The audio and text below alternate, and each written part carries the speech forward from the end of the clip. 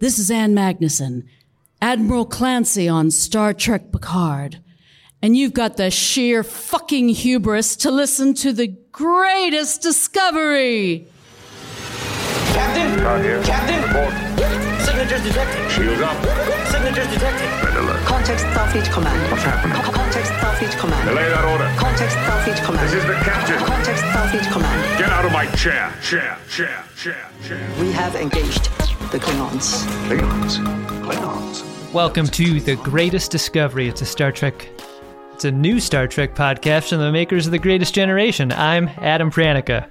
I'm Ben Harrison. Boy, we're already too fucked up to do this, and we haven't even started drinking, Adam.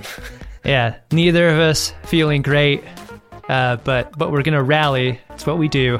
It's an episode that I consider to be a grave injustice. Oh? Yeah, the bet we made. Yeah, let's recap the bet for our viewing audience. I bet that Picard was going into the Golem at the end of season 1. You bet that Picard was going to die and that it would be the end of Star Trek Picard at season 1. I got my bet half right, and you got yours 100% right. I took it perfectly over the plate, and yet, somehow, we are going to both do this power hour. We're both doing the punishment of losing the bet. You're faking umbrage, Ben. I can hear it. And I can see it because I'm looking at you during. We're doing this over FaceTime. I had a great amount of umbrage today when I went to get beer because the place close to my house that has beer, you have to wait in line for a long time. And I waited in line behind like 5 people, and the person directly in front of me, when she finally got up to the window, placed like a totally insane order of like $300 or $400 worth of shit at this like neighborhood wine and beer store. Like, oh, so you were at Gelson's? I was at a little local wine store. She bought 2 cases of wine, bread, several like they have like face masks and rolls of toilet paper at this place right now because of the craziness. There were face masks for sale there? Yeah. Wow. They've gone from like wine store that has a little like deli counter where you can get like a sandwich or a charcuterie plate to a place you can get a melee weapon and a gas mask and yeah. They've sort of embraced their role as the general store in a town you might visit in Fallout. Chrome spray paint. Yeah. You sell all the materials you've been gathering and the bottle caps from the wasteland, and you can exchange it for a baseball bat with a nail through one end of it and some skin contact wine. Yeah, pretty bleak. You're gonna knock him dead at the Veterans Hall tonight, hon. I rewatched the entire 10-episode season of Star Trek Picard in less than 24 hours. I started the way it was meant to be seen. I started yesterday afternoon. I watched between the hours of about 2:30 and midnight. I watched 5 episodes yesterday, and also cooked, served, and participated in a Passover Seder. You know, people on the internet keep saying that this is the time for free time. When does that start? I don't know. It's a weird feeling to be like, fuck, I have 10 hours of TV to watch. When am I going to do that? Yeah, my wife has set up her office in the kitchen. Great place to set up an office, by the way. Yeah. And I went to go grab my 6 Rainier beers to bring into my office. Just on my way to work. Off to the coal mines, hun. Yeah. I saw that you had a Rainier beer. That piqued my curiosity because I've never seen those for sale outside of the Seattle-Tacoma area. That's because they were in my car when I drove down from Seattle. Wow. Like we ended up throwing one last party in Seattle and then encouraging those that attended to to drink as much of what we had as they could. It was a real shit show. Yeah. And then, with the understanding that I would have far less to drive down because we didn't want to dump it out or anything. So part of what I was able to bring was local Seattle beer. One of my favorite local Seattle beers, and always will be, is going to be the Rainier beer. So Yeah, that's a great beer. Nice crushable beer for the power hour today. I visited Sub Pop Records one time in my capacity as the videographer for Engadget.com, and they had a 25-cent per can Rainier dispenser in one of their back rooms, and I was so delighted by the novelty of it that I bought and drank one at like 2 p.m. while we were shooting. And everybody that was there with me was like kind of horrified that I did that. But I was like, when am I ever going to be able to buy a beer for a quarter? I'm not going to pass this up. That's tremendous value. Tremendous. That's cheaper than cost. That's just that fun startup sensibility of a foosball table and a beer vending machine in the break room. That's just living that 2004 lifestyle right there. Yeah. Thank you, YouTube. Yeah, and this was like 2012 or 2013. So, jeez, they clearly had never had an incident at the workplace. You know how record companies have no problems W/R/T cash flow these days. There's never been an issue with quarter beer night at any event. No one's ever lived to regret that promotion. No. It's just a good idea all around. Yeah. Well, Adam, we've got a big season to talk about, and I saw that you put up a tweet soliciting questions for us to field as we talk about it. Yeah, I figured whenever we reached a natural conclusion to a part of a conversation between us, I thought I would just go into those and see if they encourage some more. All right. Well, do you want to crack into this? Also, it was a huge mistake to solicit that kind of thing. It's a mile-long thread here. I think this also might be our first problem drinking formatted episode of Greatest Discovery, right? That's right. Viewers of The Greatest Generation know this format extremely well. The Power Hour episode is... Unfortunately. Nobody likes this. No, not at all. But yeah, we so the way a Power Hour works, if you are unfamiliar, is you drink a shot of beer every minute for 60 minutes. And I think it works out to about 5.5 beers that you wind up drinking over the course of an hour. You're drinking, of course, those Rainier Crushables. I am drinking a Mexican-style lager from a maker called Calidad Beer. I think it's made in California. It's the Smiling Sun Brewing Company of Santa Barbara that makes this particular quaff. And you've never had it before? No, this is my first time. That's great decision making. Listen, man, there's slim pickings. It was this or like tall boys of stuff that looked really intense. Okay? Yeah, I mean, the impulse decision part of the market was like a baseball bat with a nail through it, and then a sixer of one of these. Yeah. I think you made the right choice. And I paid for some crafting recipes. Right. Yeah. Wow. Well, here's the thing. Because we prize production quality above all else, we will not be doing like any sort of buzzer or sound effect for when the minutes are up. We're going on the honor system, you and I. Yes. And because we're looking at each other during, I think we'll be able to hold each other to it. Yeah, and we edit the show, or we don't edit the show. Rob's edits the show, but things get edited out. So if you're following along at home, you're not going to be able to follow along precisely with us, just because of how things get cut. So sorry about that, but we just want this to be fun to listen to, whether or not you're drinking. Yeah, sorry. We just want it to be fun to listen to. Jeez. Do you want to get into this thing, Adam? Yeah, I sure do. All right, gentlemen, start your engines. Cheers to you. I'm enjoying my beer out of my Coolster.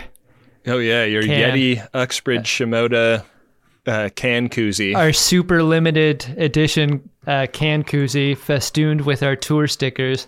This is a piece of technology we picked up from the great Chuck Bryant. Yeah.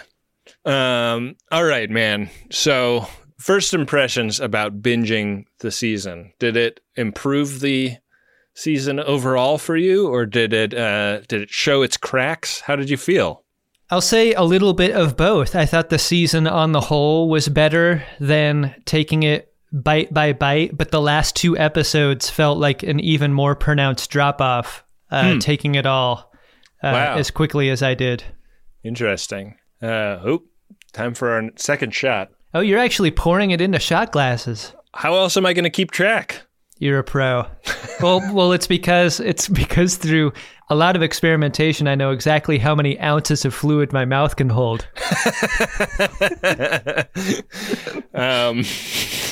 And after being on tour with you so long, I know exactly how many ounces yours can hold. You know exactly how many ounces of fluid I can produce. You know, those long nights on the road, sometimes you get a little lonely. Yeah. I felt less bad about the last 2 episodes on my binge watch. And do you think I'm wrong? I don't think you're wrong. I feel like the compression of time made... I don't know, and I think we had a hard time describing this as we were going through episode by episode, but it felt like it was a handoff that felt more pronounced than, for instance, the first 3 episodes being handed from Hanelle Culpepper to Jonathan Frakes. Right. Like that felt like a almost seamless transition. Right. But I think story really took a turn there also in a way that I think maybe revealed that transition in a way that between episode 3 and 4, things are happening so gradually that it's not really an apples to apples comparison. One thing that they said at the premiere was that the season is sort of broken up into chapters conceptually, which are not demarcated at all in terms of how it's presented. It's presented as episodes, but they said that the first 3 episodes are chapter 1. Where would you put the lines between the other chapters? Well, all right. I think clearly the last 2 episodes are its own chapter. The first 3 are its own chapter, and then I guess that would leave the middle 5. I think Absolute Candor and Stardust City Rag, episodes 4 and 5, feel like a distinct chapter, and episodes 6 and 7, Impossible Box and Nepenthe, feel like a distinct chapter. Maybe 6, 7, and 8 are a chapter. Yeah. Just thinking about Nepenthe again gave me the good chills. Yeah, that's definitely the highlight of the season, I think. Hello, Will. Oh, man. On paper, you've got to believe that there was some resistance to, like, we've got the one episode where we bring back Riker and Troy. Mm-hmm. There had to be, like, just before they even started in, is this something we really want to do? Like, is this a nostalgia we want to feed? And it's incredible that for whatever perceived resistance there had to have been to this very idea, because there just had to have been. Right. That it was such a blockbuster episode, that it was the highlight for both of us. And it wasn't for the nostalgia. It's just a great episode. Yeah.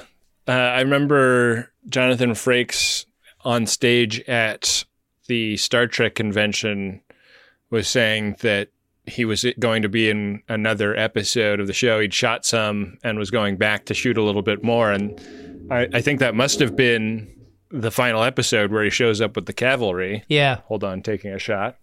And he described being really nervous for what he had to shoot coming up, wondering if he could get back into that swagger. And it strikes me like chilling at home with the wife and kid Riker is a very different character from Hall Pass Riker. Yeah, doing the captain's lean in the captain's chair Riker.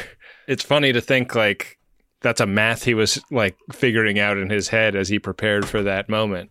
You know what the binge watch revealed was how much we were made to ignore the squishy timeline of Will Riker the same day as receiving the SOS from Picard, like gets up out of bed, shaves, because like you notice his beard is totally clean trimmed. Yeah. Gets a haircut, puts on his uniform, and then goes down to the ship station that he and Troy were referring to that's like miles down the road, hails a cab, goes to the nearest starbase, is given the flagship of the fleet, and then takes that fleet to the Vite system. That's a big day, Will Riker. Admiral Clancy refers to a squadron that's going to meet them at Deep Space 12 or whatever. Right. Is that what the cavalry is? Is that what the 200 Starfleet ships was? Is that a squadron? Guess so. That's what we are led to believe. I thought for sure. I'm into beer number 2 for those keeping track at home. Good job by you. I'm doing it correctly, Adam. I'm going to catch myself up briefly. I've been talking too much. That's my problem. I've been talking through the clock. You're a little chatterbox. That's your problem. I'm attempting to fill a silent moment with non-relevant conversation. The thing that struck me about the last 2 episodes was that the passage of time is very confusing and hard to get your head around. Are they there for a couple of weeks, a couple of days, several hours? Like, which is it? Friend of the podcast, John Adams, asks a question about one of the things that happens in these episodes. It's John Adams of the hilarious comic Chief O'Brien at Work. The same. And of the second tour poster we ever did. He's great.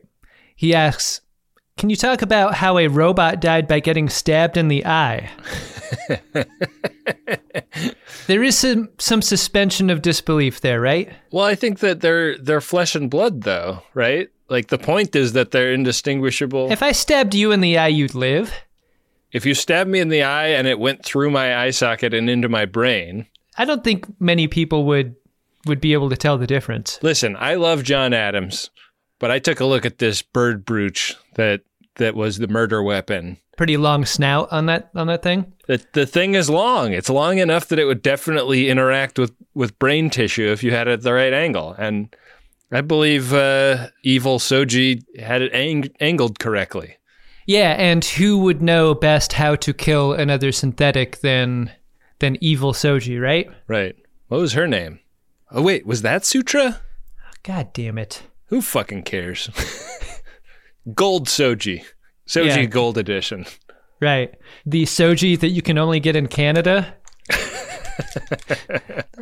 That's Labatt's Gold, right?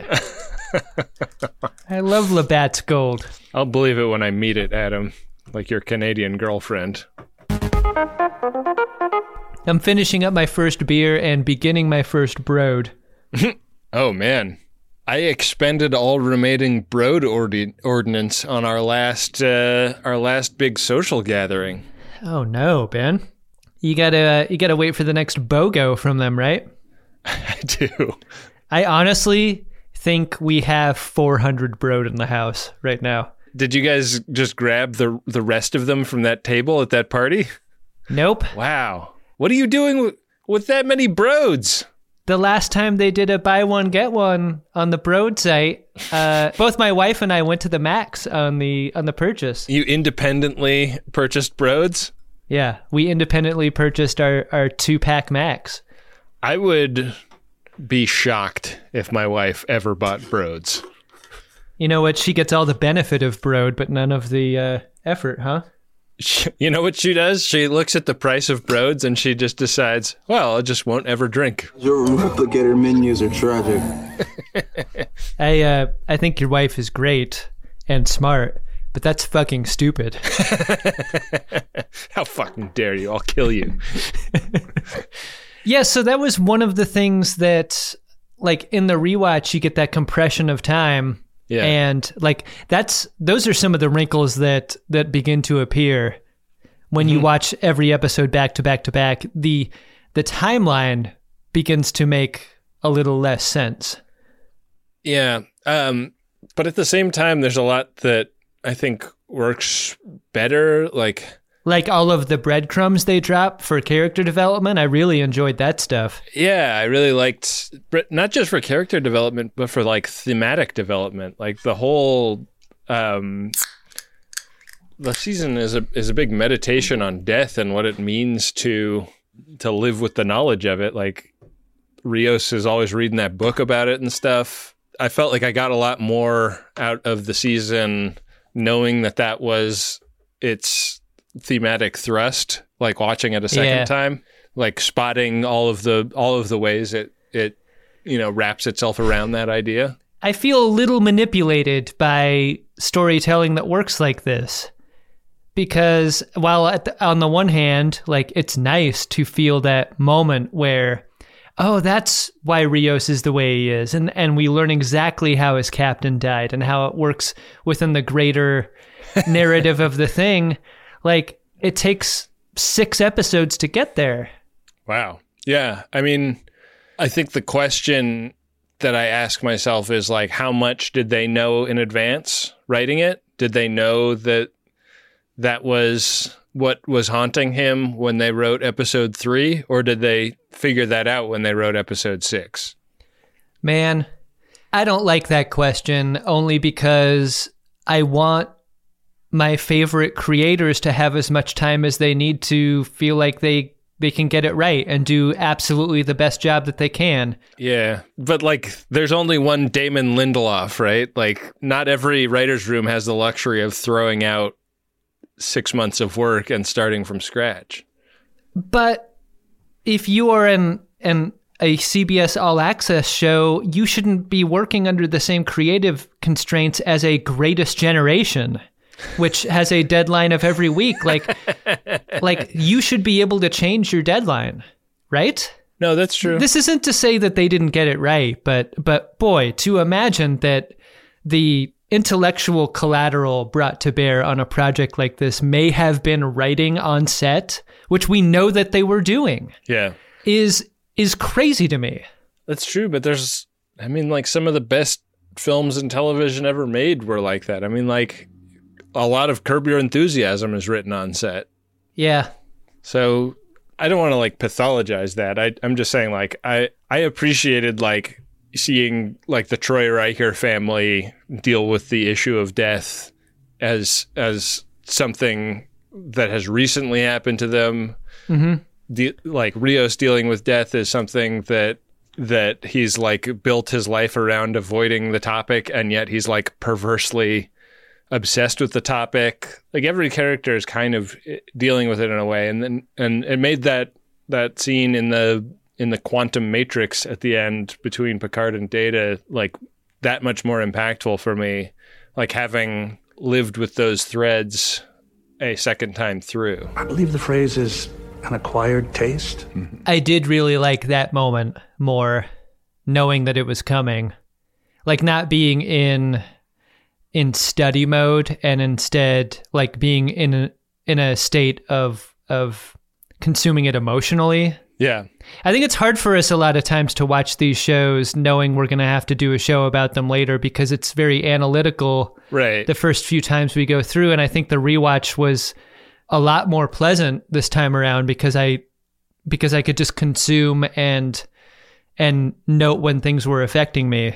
Yeah, I think that's so true. The intensive watching that we have subjected ourselves to is, I feel like, making me miss shit too. Like, yeah. I don't think I totally got that the Borg cube, the artifact was broken by accidentally assimilating the knowledge that Ramda had from being on the, being exposed to the admonition. Part of it is that the order of how that's revealed is a little bit weird, but I also just think I was like a little too focused on trying to pick up everything to like let the story wash over me. Yeah, I mean, I definitely got that part, Ben. Well, you're a much more intelligent and insightful person than I am. What happened to Ramda? Yeah, what happened to her? That's one of the questions I have. Last time we saw her, she was in a Borg hospital room. Yeah. On the artifact. Maybe she died in the crash. She's a character I would have loved to have seen a little bit more of at the end. CNC Clancy is also a character I would have loved to have seen a little bit more of. Like, her chief of security was a secret agent, half Romulan, and I would love to see the political fallout of that having been the case for a commander-in-chief. I'm into the third beer, by the way. You're going much faster than me. I'm drinking 1 shot per minute, Adam. That's the deal. I'm catching up again. Who are the skunks from Bugs Bunny? I feel like you're the lady skunk who's tearing ass away from me. You're Pepe Le Pew? And I'm Pepe Le Pew. Yeah, Pepe Le Pew, also known as, quote, the skunk from Bugs Bunny. Everyone would know who I mean by that reference. Come on.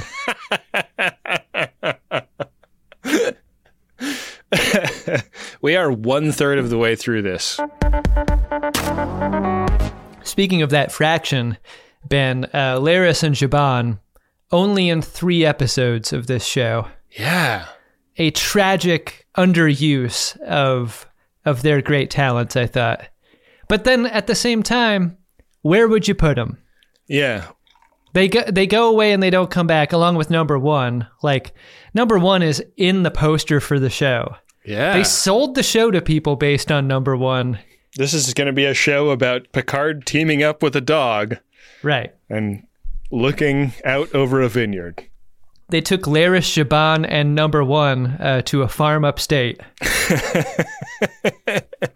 We're told they're okay. Yeah, they're living life. They're running around a lot, sitting out in the sun. Yeah.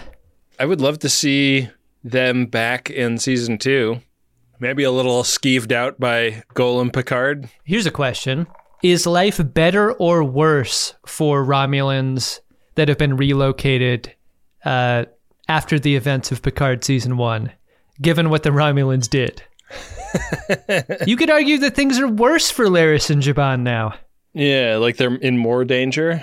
Yeah, because definitely the Romulans meddled in Starfleet business. Yeah. They definitely caused the massacre on Mars. They definitely did. I wonder about the explosion of the Romulan sun, because in the novel we both listened to on tape, there's a lot of suspicion around what really went down with the Romulan sun. Did it go supernova naturally, or right? Was this a supernova by cop situation that the Romulans did? Yeah. And I mean, it doesn't seem to have like totally diminished the Romulan ability to project military power, right? Because they show up with 218 ships. They still got an armada. What do you do with all that firepower now? I don't know. Aim it at the Klingons, who they consider to be wastes of flesh. I feel like Commodore O was set up to become an end boss that she never was. Yeah. There's a character in TNG that she really reminds me of, which is that Vulcan lady that they are, taking on some mission somewhere, who's like totally obsessed with what Data's security protocols are. Right. And then they deliver her and she turns out to have been a Romulan spy the entire time. Oh, I remember her. She's the one with the tall hat. She has major Commodore O vibes to me. Oh yeah, baby. What is that, beer number 3 or 4 for you? It's 3. Are you on 5 or something? I'm in the middle of 3, yeah. I think we're on... I'm getting there. We're on relatively the same pace. But yeah, the mustache twirliness of the villains in this series has been a little bit extreme. Hey, here's a question.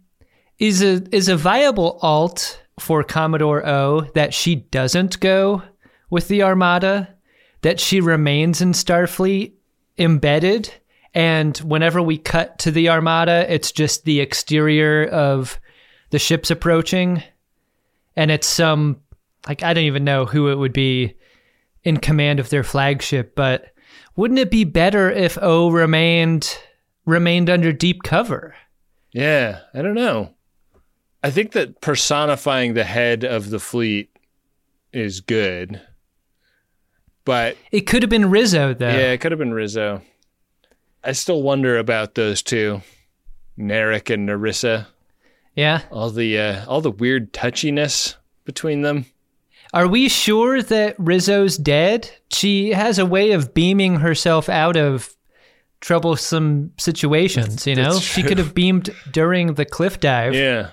And I mean, we've seen in sci-fi franchises the bad guy go down a deep hole and then still be alive somehow. She could have fallen in that Borg river that runs through every ship. The dead speak. You think that's going to be the beginning of the next season? Mysterious broadcasts from Narissa Rizzo.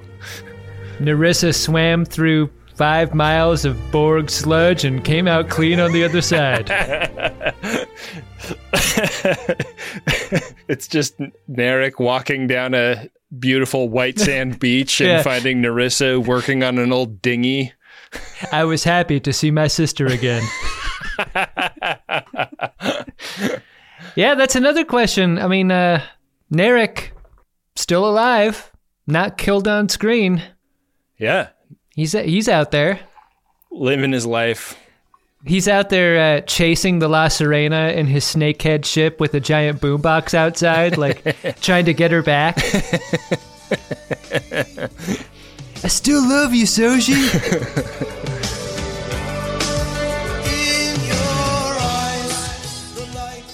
All right, Adam, I'm going to do a little segment I like to call my favorite 2 autocorrects of character things from Star Trek: Picard.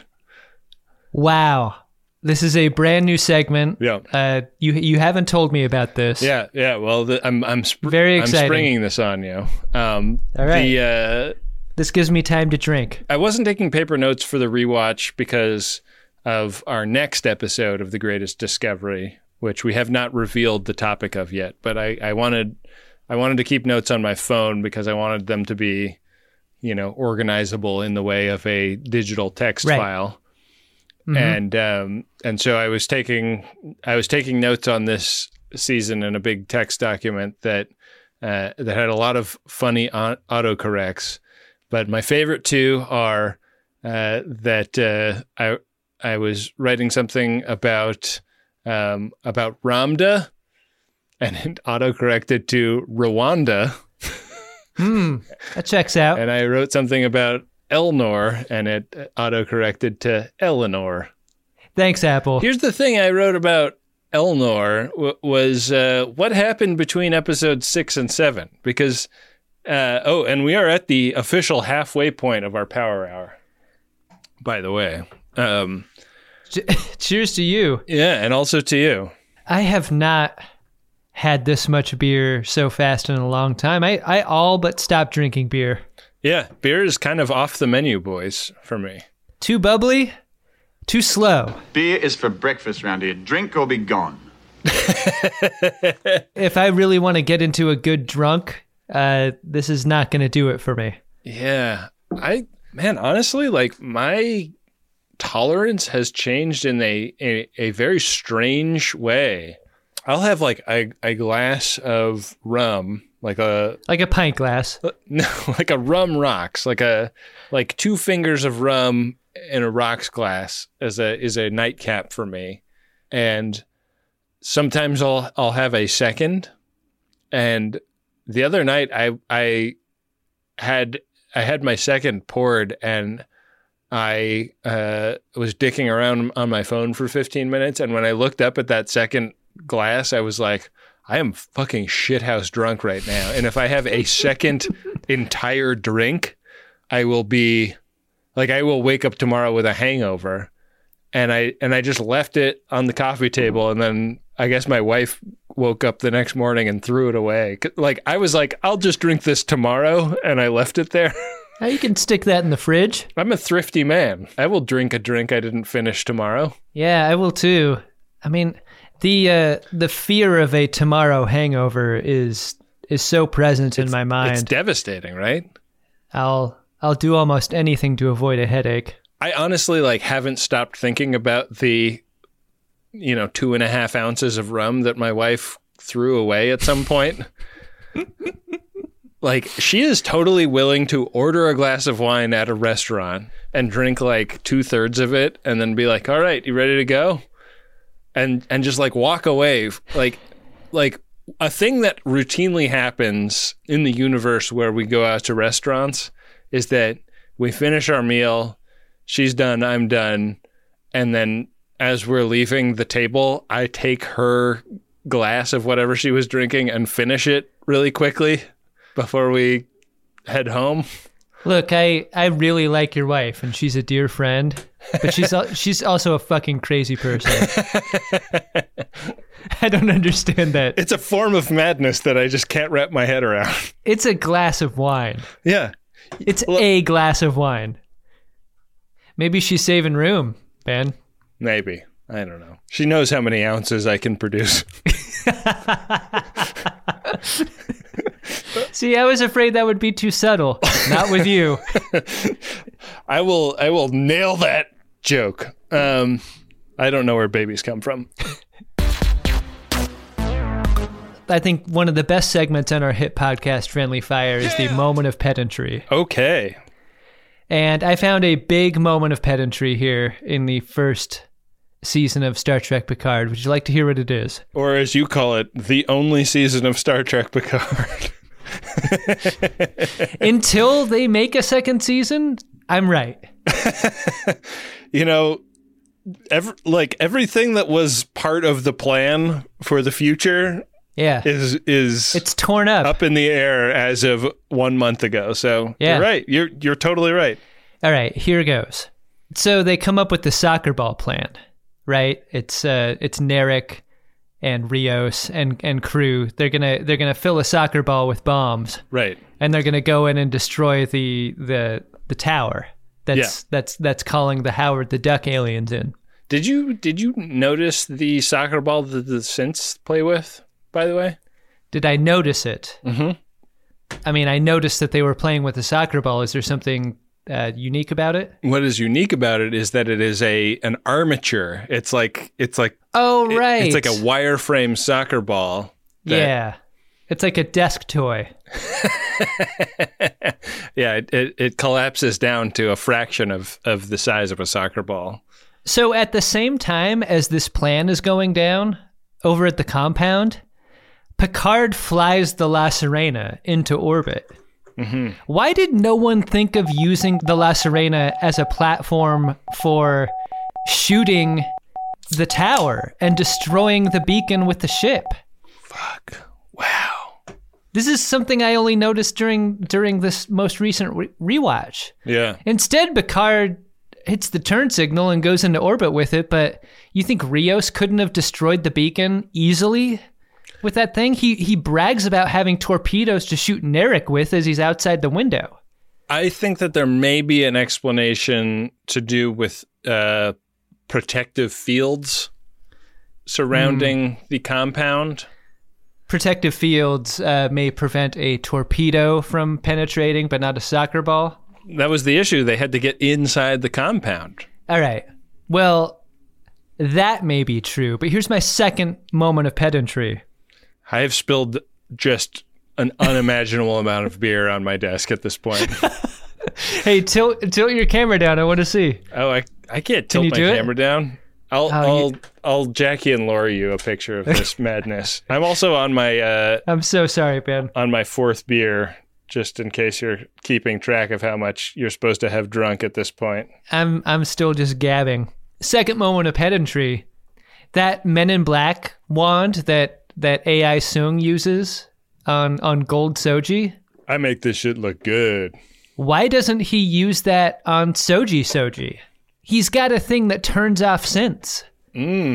If what he wants to do is turn off the construction of the beacon, why doesn't he just walk up to her and give her the Men in Black? Okay, I have a potential explanation for this, but it does undercut my previous thing about the death of the one that gets. Oh no, Ben! This is a terrible picture. The one that gets the brooch in the eye. Maybe the gold-skinned ones are still Soong type beep and boop androids, right? And the kind you have to stick a hand in to turn off, right? And then the like subsequent more human-looking ones are the ones that. Oh boy, I think I may have lost track. I'm taking a shot prophylactically to make sure I didn't miss one. But maybe it shouldn't be so simple. Your shot glass also looks like a giant glass. It's a giant glass. It's a promotional glass for a type of Amaro that my wife enjoys drinking. That your wife enjoys drinking like exactly 2/3 of? Well, it's one of those European joints where there's a 2 centiliter and a 4 centiliter measure on the side of the glass. You know, like when you go to Europe, like every glass you're served in a drinking establishment has a. No one's going to Europe again, Ben. Oh yeah, Europe is over. It's done. It's fucking done. My trip to Poland canceled. Oh no. It's all. Nothing good is ever going to happen again. That's a positive outlook. For those of you still with us, this is the Star Trek Picard Season 1 rewatch episode. Ben and I are about to finish beer 4. Yeah. Very quickly. We're just flailing, panicking. Do you want to throw a question at us? What did the people on Twitter ask? All right, here's a prompt that I wanted to talk to you about. Someone on Twitter noticed... We're at the 2/3 mark. This is the 40-minute mark of our power hour. Someone on Twitter noticed that the only picture that Jean-Luc Picard had displayed in his vineyard office was a picture of he and Samuel Clemens. It's a hell of a combination.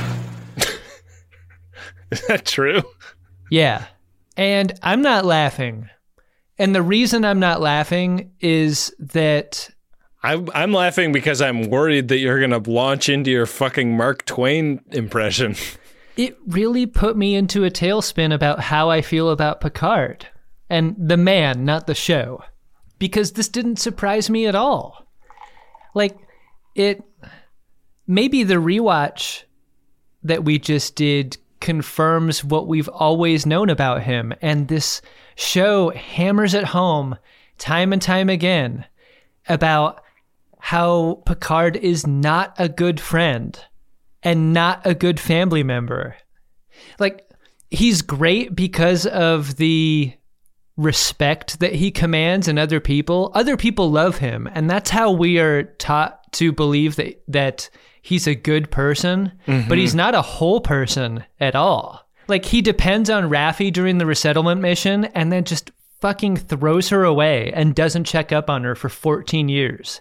Yeah. He does the same thing with Elnor. Like, how much does a FaceTime cost, Ben? Evidently more than what he's willing to spend from the vineyard. And when he goes to Riker and Troy's place, one thing I really noticed was, like, he and Soji are, like, rounding the hill and they see the house. And Picard doesn't know how to describe them. He starts to describe them as coworkers. And they have a picture of him. Yeah. Picard doesn't have a picture of anyone else. It's never the other way around. And, like a big part of Picard's character is this tragedy. But what is the tragedy? It's that he never connects with the people around him. Who do we grieve for, really, when Picard dies? Like, when he's on the ground again and he looks up at Raffi and he's like, "You were right," is what he says to Raffi. What is he talking about? I think we grieve for Picard. I grieve for Picard in that moment because his life wasn't complete at all. But the idea of him being worth the love and admiration and respect that we've always given to him for years, for 30 years. Here's the dark thing about this rant is that if you're a person of a certain age, like I am, like you are, you watch this character grow in quotes, but he ends up being a guy that people respect and admire for his career success. He is totally broken in every other way. And if you're someone who's our age and you see this as the embodiment of a kind of success, how many science fiction nerds are looking at this guy aspirationally, thinking like, that's what I want to be? Is this why I don't feel emotions as deeply as I wish that I did? Because I see someone like this character with all the success that he has and the love that he receives from other people, and is like, well, that's what I'm going to try to be. That's good and noble. Like, shut off this part of your life and concentrate on work success or whatever. Right. Like, did that make an entire generation of science fiction nerds or Star Trek fans broken like him? I really wonder that. I don't know. I see what you're saying, and I think that it's a question entirely worth asking. I don't think that the impact of a single television show on an individual life can be as big as that. Like, I've always admired the lawyer Picard, the Picard that believes in the ideals of freedom and justice and the American way or whatever. Mm-hmm. But using a character like this to explore the other side of a life devoted to career above all other considerations is a valuable exploration. And I think as I've lived my life, I've been able to like look at different periods in my life from a new vantage point and see them in different ways, reevaluate them from new perspectives that I think has helped me grow as a person.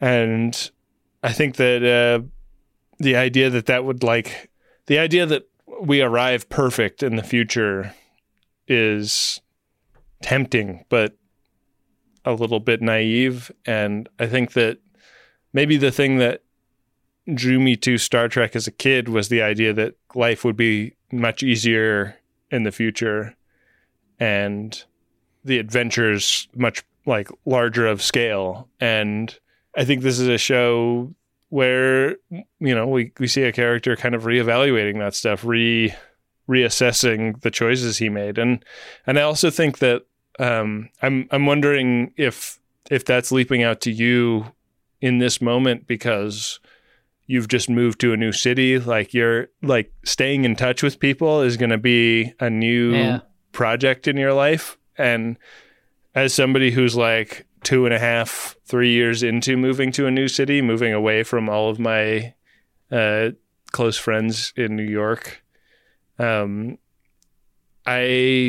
fucking dug that stuff. It's been a constant struggle. Like, despite how interconnected we all are, how much I have access to people through social media or whatever. Like, my closest friends in New York are people that I talk to so much more seldomly than I used to, and it's kind of heartbreaking.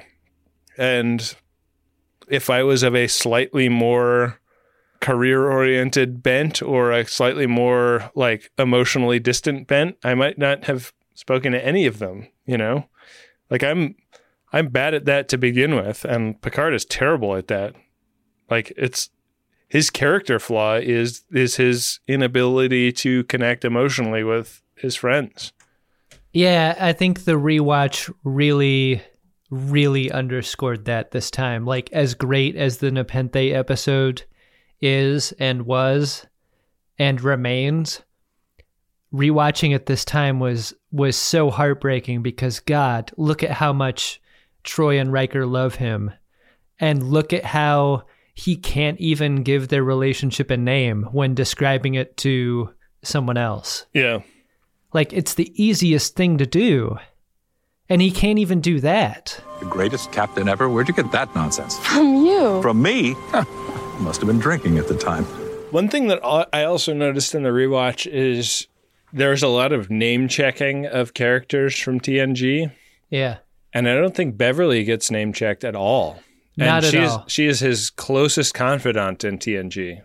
Yeah. One of the questions we got off of Twitter was like, how surprised were you that Geordi was not in the show?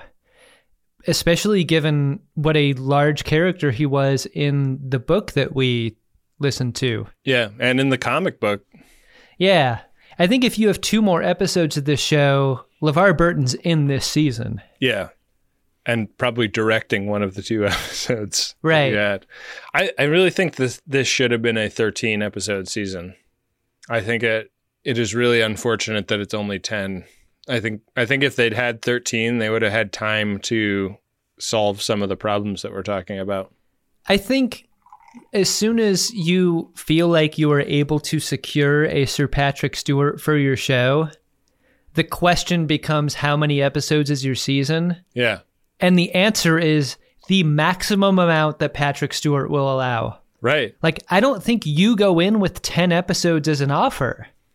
Yeah. You fucking car dealership Sir Patrick Stewart and go like, well, how many episodes do you want to be in? Yeah.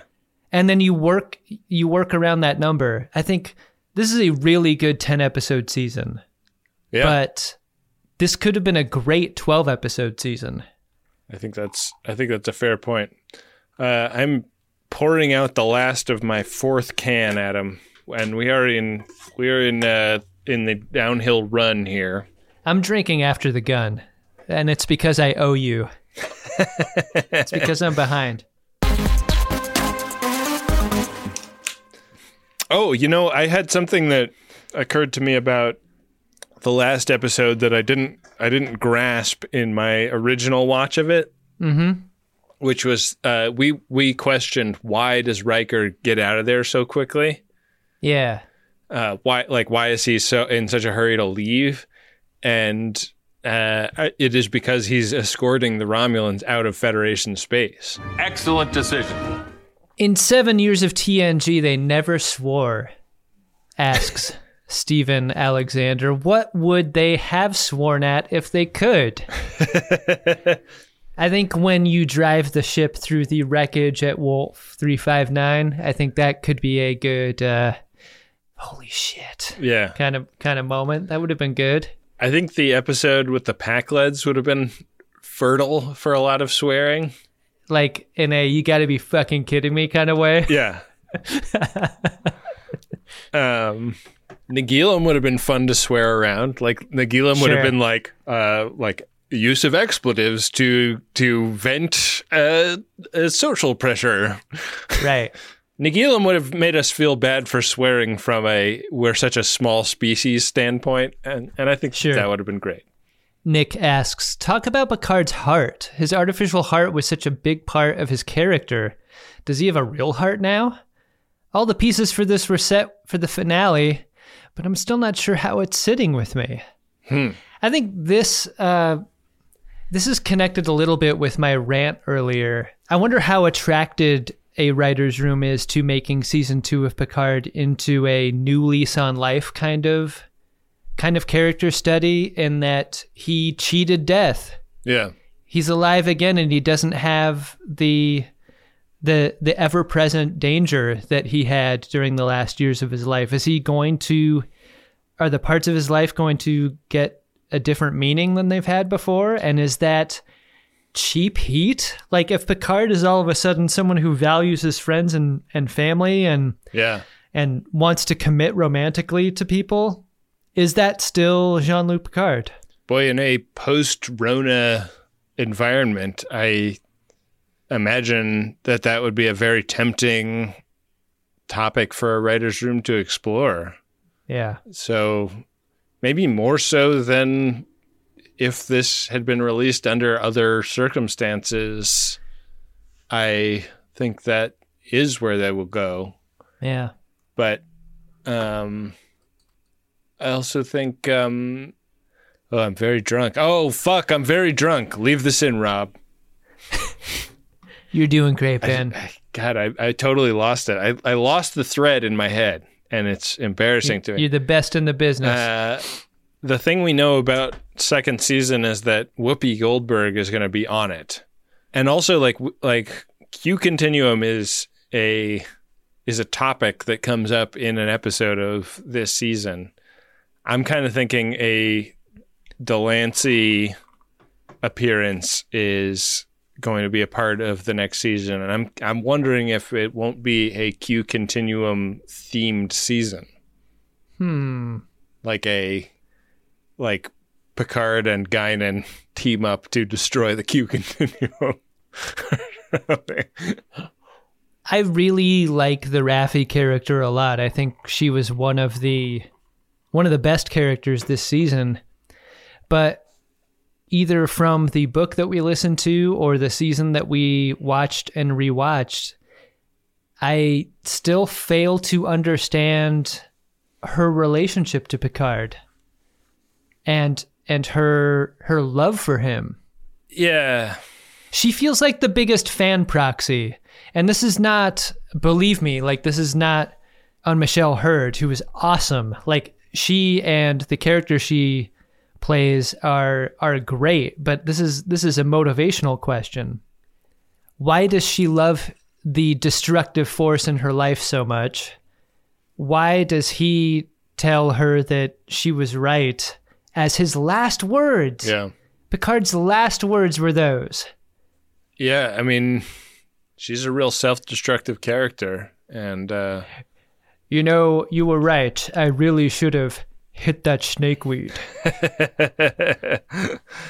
Adam, we are coming up on our final beer shot of these proceedings.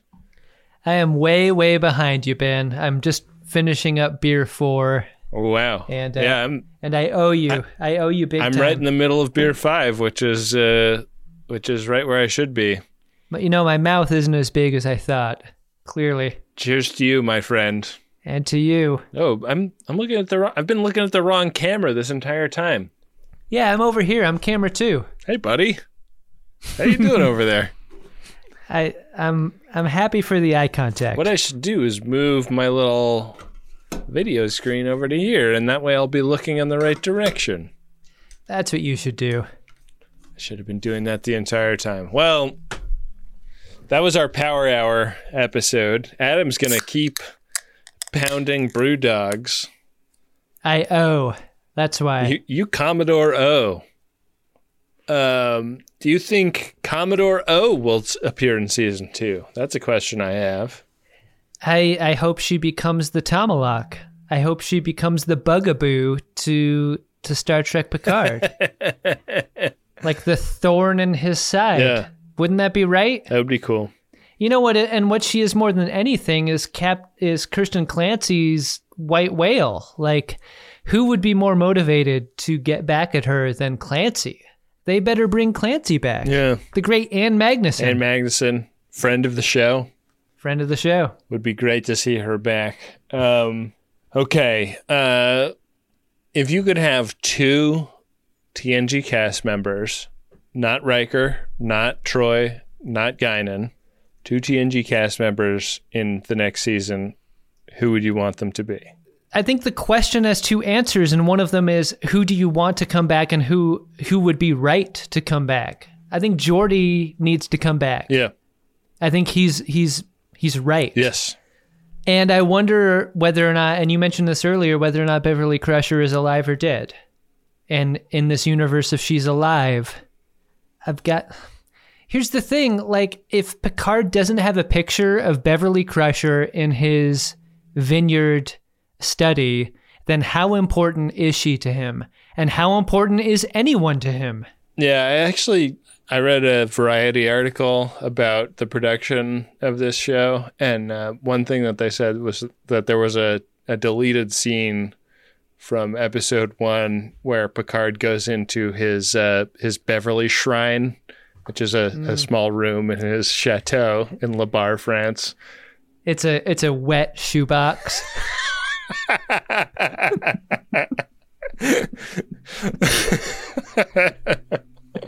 This is the box where I shoot my ropes. Yeah. So it's Beverly and it's Worf to me. Right. where are the Klingons in Star Trek Picard? Yeah. Klingons hate Romulans. If you're going to take down 218 warbirds, you're going to want some Klingon help, aren't you? Yeah. And you're going to want the former captain of the Enterprise, Worf. Are you secretly glad that you did not see the Enterprise in season 1 of Star Trek Picard? Yeah, I think that Enterprise porn would have been the more cynical kind of fan service, whereas the Troy Riker house was the kind of like catching up with characters who have lived their lives in between now and the last time we checked in on them, that felt valid and like it honored what those characters meant and what those characters can mean. How close do you think they got to just a fleet of 218 Enterprises? Yeah, like I thought about that because I was on Reddit today and I was on the Star Trek sub and what is that like? Somebody had a video where they just reimagined the fleet showing up scene in episode 10 as ships that we've seen before, essentially. Like they downloaded a bunch of free Starship models off of 3D model websites, but the Motley Crue type fleet that we talked about in our episode 10 episode of The Greatest Discovery. And I have to say, like, the Motley Crue-ness of it was on point, but the not updatedness of it didn't work. Like, I think that the thing that I loved about Wolf 359 was it was clear that Starfleet brought like some of its latest and greatest, and some ships that were like, this is not the ship that we would throw at a military encounter. Yeah, it's a fucking scout ship. It's a dinghy. Yeah, and I think that scene has to have some cool new ships, but it also has to have some ships that are like, wow, like that's from back in the day, you know? And back in the day for this series is TNG, but back in the day for TNG was TOS. And abandoning that was a mistake, I think. It's how much you value desperation in your storytelling, because the desperation is happening on the planet surface, you know, during planned soccer ball, but up in orbit, it's an even fight. And I wonder how much more you feel it if up in orbit it is, look, it can still be a freshly shaven Will Riker, but like he's cobbled together everything he could. And he's got a couple of the best ships that Starfleet's ever made, but he's got a couple of hoods back there too. I'm looking for a Riker that is shaved, but also discreet and also 420 friendly. You know what kind of Riker I'm looking at? I'm looking for poker playing Riker who may be bluffing. Yeah. But like as much glee, like as much joy as I derived from the Riker that we got, like he knew that he had the upper hand. Yeah. And I think it might have been fun to have had him fake it. That's a fucking great point. That's maybe the best take I've heard on Star Trek Picard so far. Right. You want to see if we have any Priority 1 messages, Adam? I'm betting we're going to have the best Priority 1 messages we've ever had on The Greatest Discovery. Let's see what we got. Let's see what we got. Priority 1 message from Starfleet coming in on secured channel. Ben, our first Priority 1 message is of a personal nature. It's from Jeb.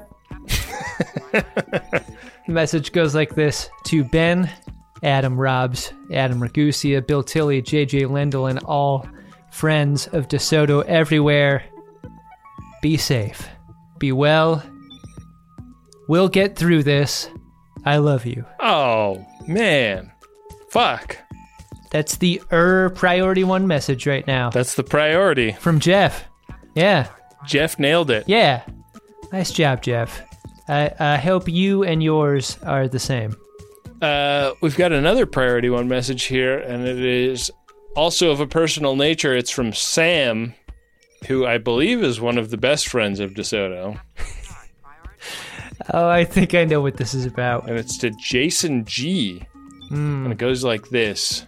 Jason, you're one of my best friends, and I love you so much. That Brian is dead to me! And who is this Jean Mahoney? Oh, I know who John Mahoney is. Yeah, you know. And I remember exactly where I was when what I learned changed everything. I think I was right next to you when that happened, Adam. I think you and I were both right next to Sam. Yeah. Sam, one of the best friends of DeSoto. While we're throwing around messages about being safe, being well, and hoping we get through this, gonna reflect that back out to Sam and all of our friends out in DC. Yeah, and Sam's boyfriend Ben, who is an epidemiologist and working very, very hard right now. All epidemiologists should get like 2 years off after this. Yeah, just full pay, full benefits, 2 years off. Do whatever you want. That's one of the thrusts in my campaign for president. That's actually the only campaign promise that I'm willing to give. Vote for me. All the epidemiologists get 2 years paid off. Well, if you'd like to vote for Adam or support The Greatest Discovery, you can head to MaximumFun.org/Jumbotron. It's $100 for a personal message or $200 for a promotional message. And they're a great way to support Adam's campaign for president and our dumb podcast. I have tried so many meal services over the years. After all, I am a podcast host. And I gotta tell you, Factor Meals is my favorite. Why? Because I can go from what am I gonna have for dinner to eating a great dinner in exactly 2 minutes with Factor Meals. And don't sleep on their smoothies either. I got 6 of these in the box this week. Mango, tropical fruit, strawberry or banana. They're all amazing. They're like meal supplements I can enjoy while I'm on the go. Head to factormeals.com/Trek50 and use the code Trek50 to get 50% off. Again, that's the code Trek50 at factormeals.com/Trek50 to get 50% off. Top of the morning to ya. This episode is brought to you by the St. Patrick's Day Shamrock Shavers, Manscaped. This year, don't just chase rainbows.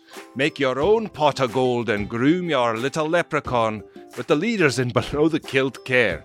I didn't make that up. That's actual copy sent to us by the great folks over at Manscaped who make the shaver that I use downstairs on my little leprechaun.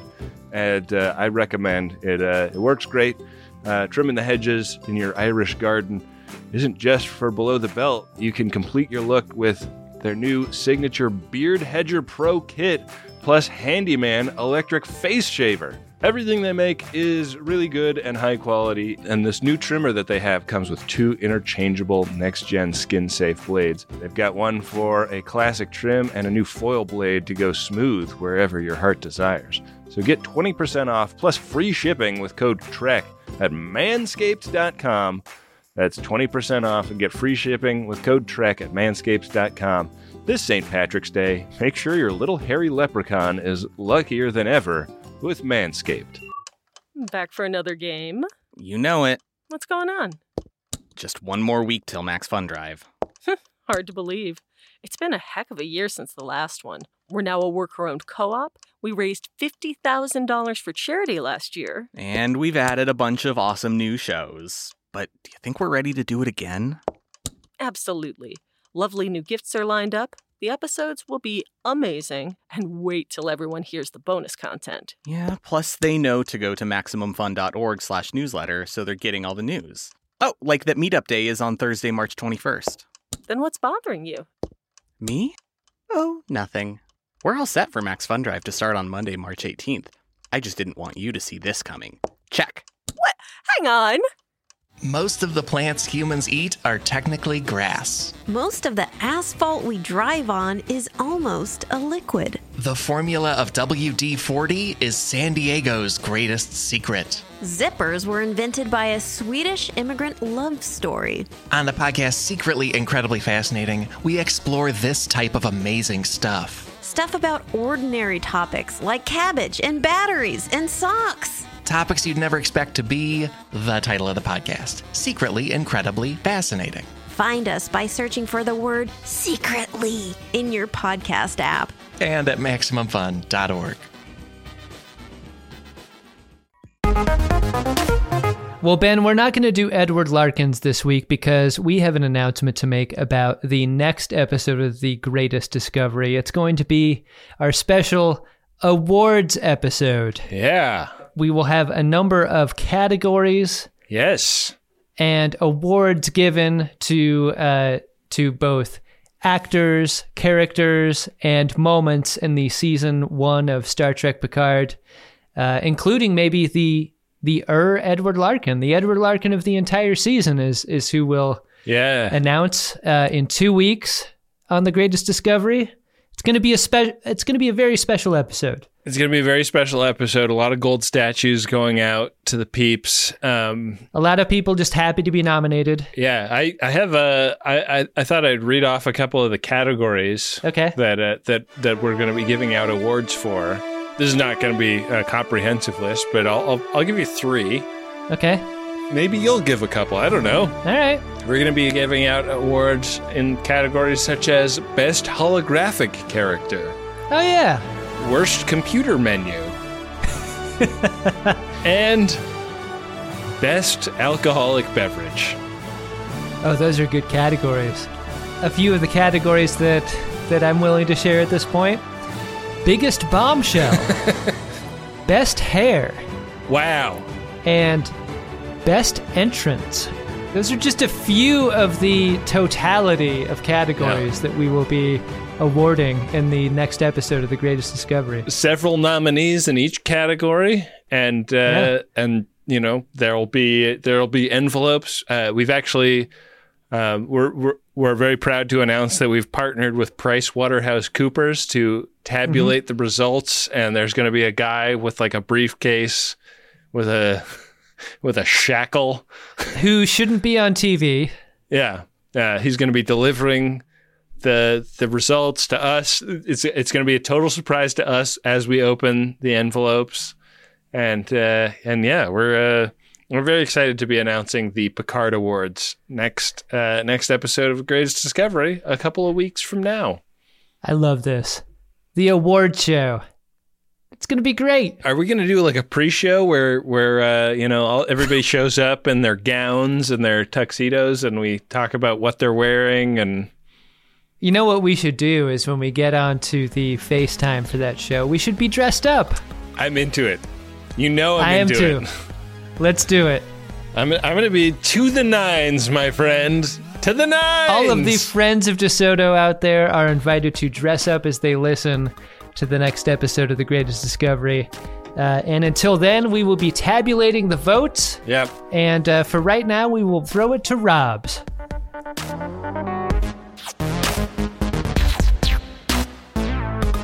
The Greatest Discovery is a Maximum Fun podcast, hosted by Benjamin Harrison and Adam Pranica. It's produced by me, Rob Schulte. Our theme music is by friend of DeSoto and YouTube sensation Adam Ragusia. The Greatest Discovery is made possible by the support of our listeners like you. Make sure the show continues by going to MaximumFun.org/join. If you'd like to discuss the show online, please use the hashtag GreatestDiscovery. You can find Ben on Twitter at BenjaminAHR, Adam is at CutForTime, and I'm at Rob K. Schulte. Thanks, we'll see you on the next episode of The Greatest Discovery.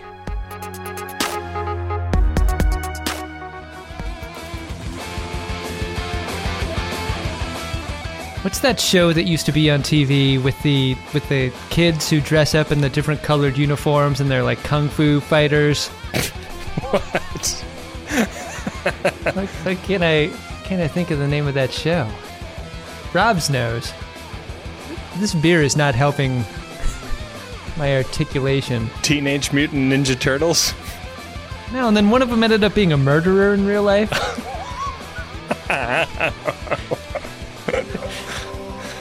Leave all this cut in, all Rob. that out. No, I want it all out. You will leave it out. Rob, you know which side of the bread your butter is on. Leave it in.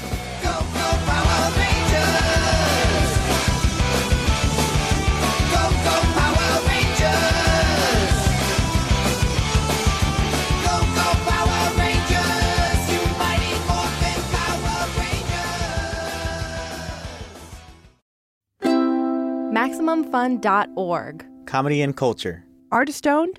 Audience supported.